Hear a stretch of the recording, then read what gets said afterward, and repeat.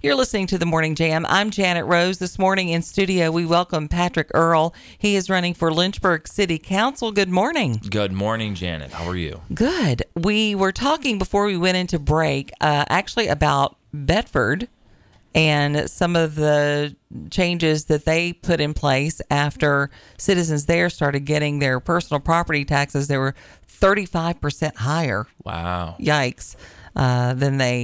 Than they were before. Yeah. And of course, that's something that if you are elected, you guys are definitely going to be facing pushback. Citizens have been pushing back in Lynchburg for a while about the real estate tax. Mm-hmm. What are your thoughts on that? The personal property or the real estate? Real estate. Real estate. Because that's what people have been. Now, they're going to be fussing about the personal property too, but the real estate tax is what they're talking about. Oh, it's very high. It is. The and here's like the double-edged sword about property taxes is that it's the city's biggest source of income. Sure. So without that, it is we are, for lack of a better term, up a creek. You also have to be within a certain percentage of your. As a city, a house is a certain percentage of actual worth, and we were way behind a couple years ago. But now we have, you know. I mean, but that's the thing when they first set that. Yeah, when they first set that, that was one of those things that was like, okay, how do we set a budget during a pandemic? So what they did was they set it, and all of a sudden the housing market just exploded, right? So we have this surplus. So what do we do with it? We could give it back. We could start changing property taxes. We could find other ways to give it back. You could do both. Yeah. Right. What the danger is, especially with just changing the actual percentage of property tax, is what happens is if we have a couple bad years, right? We assess it again every 2 years. So what's going to happen is if we're short, we're going to have to raise it. So all we get is this yo-yo effect. Now, if we give this money back to the citizens, that might seem like an amazing windfall for a lot of people, but what we're looking at is it's going to be the biggest tax break for those people that are the most wealthy, because the fact of the matter is if you're giving a percentage, what they're talking about giving back, we're looking at people that own a $300,000 house, like $350 over the year. Now, a person that owns a $350 house, whether $300 is a lot to them, that's, they're going to have to look at their bank account. But I would rather take that and put it toward like an infrastructure project that's going to sap us down the line. But it's all relative. I mean, because their home is worth more, it's still proportionate to their value. So if my home isn't worth as much. But what I'm saying is I don't know how much your home is worth.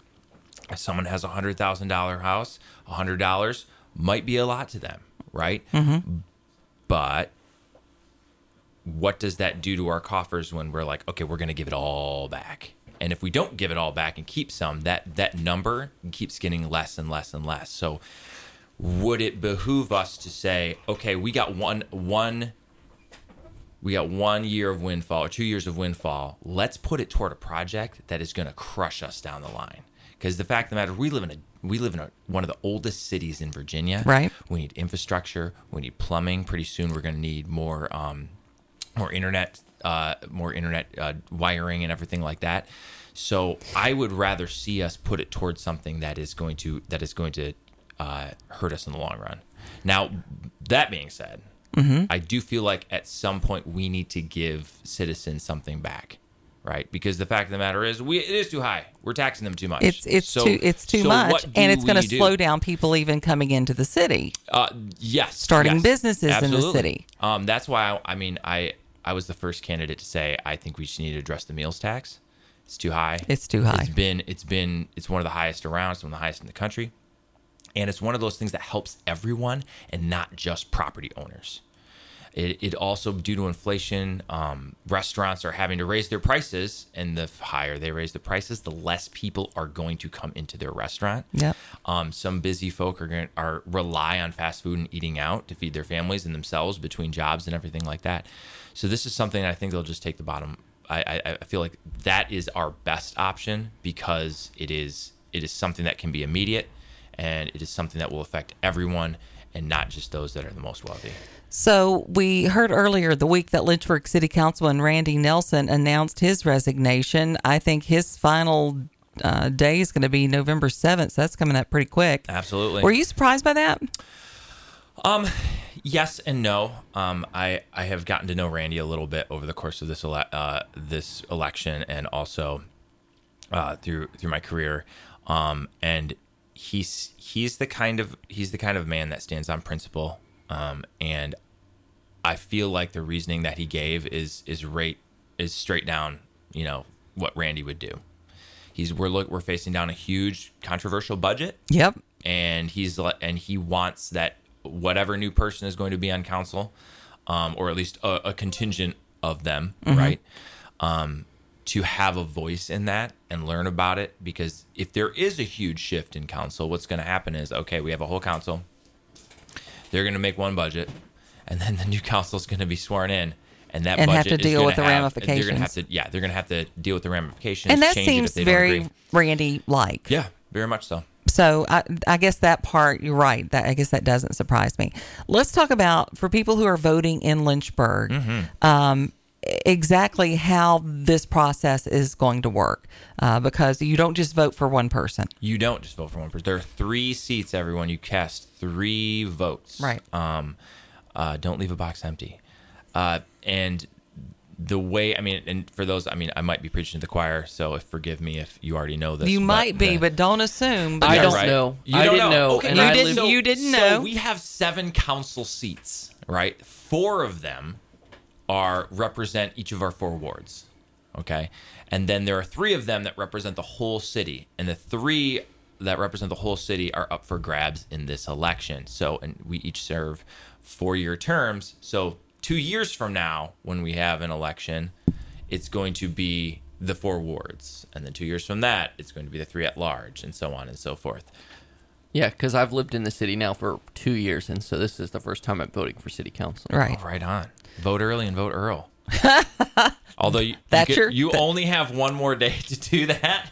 So after tomorrow, my campaign slogan's a bust. I know. Yeah, you're going to change that to then. Vote Tuesday and vote Earl. Vote Tuesday and vote Earl. So tell us your top 3 priorities. Oh, goodness. As you could do 5, but well, honestly, it's one big umbrella that encompasses everything. It's public services. Our public services are understaffed. I feel like we're headed in the right direction. So you're talking police? I'm talking fire, public schools. Yeah. I'm talking public safety, which is 911 response workers, fire, police, Parks and Rec, human services. A lot of people forget that, and that's one of the most important ones because they're handling things like the foster care system, right, the juvenile system. They sign everyone up for Medicaid. They're the ones that are in hospitals trying to get poor families what they need, even if it's a bed or a car seat. Parks and Rec, Public Works, those are the ones that take care of all of our buildings, and they're doing a fine job. I want to see those prosper because if they do, and they are filled, and they are operating within their means, it makes our city attractive. And I feel like that is just going to be more incentive for big business and more people to come and live here. Okay. All right. And let's talk schools now. Absolutely. Let's do it. You are a teacher. Tell us what you teach, where you teach. I teach at Randolph College, so I'm obviously not in the public school system. Okay. But I teach theater. And you have kids. I do in the yes. public school system. Lona is not. She's too young just yet to be in LCS. But my son Arden goes to public schools. Okay. She is in first grade. All right. And what do you think the number one focus needs to be for our schools in Lynchburg? I think before we address anything, we need to figure out what's going on with that facilities report. And I coming into it full steam. It's coming up next year, within the next year. That's some dicey decisions that need to be made. Some elementary schools are going to need to be closed, right? And some may be built, more renovated. And there's just a lot of controversial decisions that need to be made, because whatever's they're going to be difficult decisions because and other parts around us have gone through that, went through that with Yellow Branch and some others, and people, nobody wants their school to be the one to be closed. I know, I get it, and I feel like. But to be good stewards of money and resources, sometimes that has to happen. That it has to happen. And what I want to ensure is that there is a cool and collaborative head in the room, and it's thinking about all of Lynchburg, and not just the kid that the school where your kid is placed. Because if we're going to be building new schools and closing others, I feel like whatever school gets closed, that is going to wreak havoc on the property taxes that are in that, and the property values within that neighborhood, because all of a sudden you have to be bussed over even farther. So I would like to see. But if you're busing to a better school, a school that's performing better, that could be a good thing. Yes, it could be a good thing, and that's what we because that's what we need to what see. We need to ensure happens. Right, is that the schools that are lacking are getting the resources that they need, because in a lot of places in around the country, school resources are based on property taxes. So you get these rich neighborhoods with amazing schools. That isn't the case here. So there's no reason that one school here should be better than another school. And so agreed, we need to but give those. We got a lot of work to do. We do with that one for sure. And but I also feel like we have the capability to work together to make that happen. Yeah. Patrick Earl, thanks so much for joining us this morning. Good luck. Thank you. It's really close now. It's happening. It's happening. Regardless. You can't vote early and vote Earl for but one more day. One more day. There you go. Then, what would you say? Vote Tuesday and vote Earl. Yeah, that can work that, too. I get like $1 an ad. Hey, I think if I win, you get a penny a vote. Have a great day and good luck That's to you. actually illegal. Sorry, I can't say that. Yeah, you can't say that. Oh no! You got to put a marker on that. Edit it out later.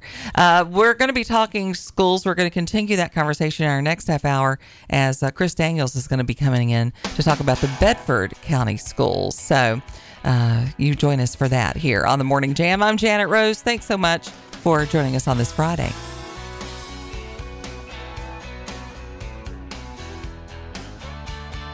The Morning Jam, 6 to 9 a.m. On a mission here to drown him and forget him. So I said,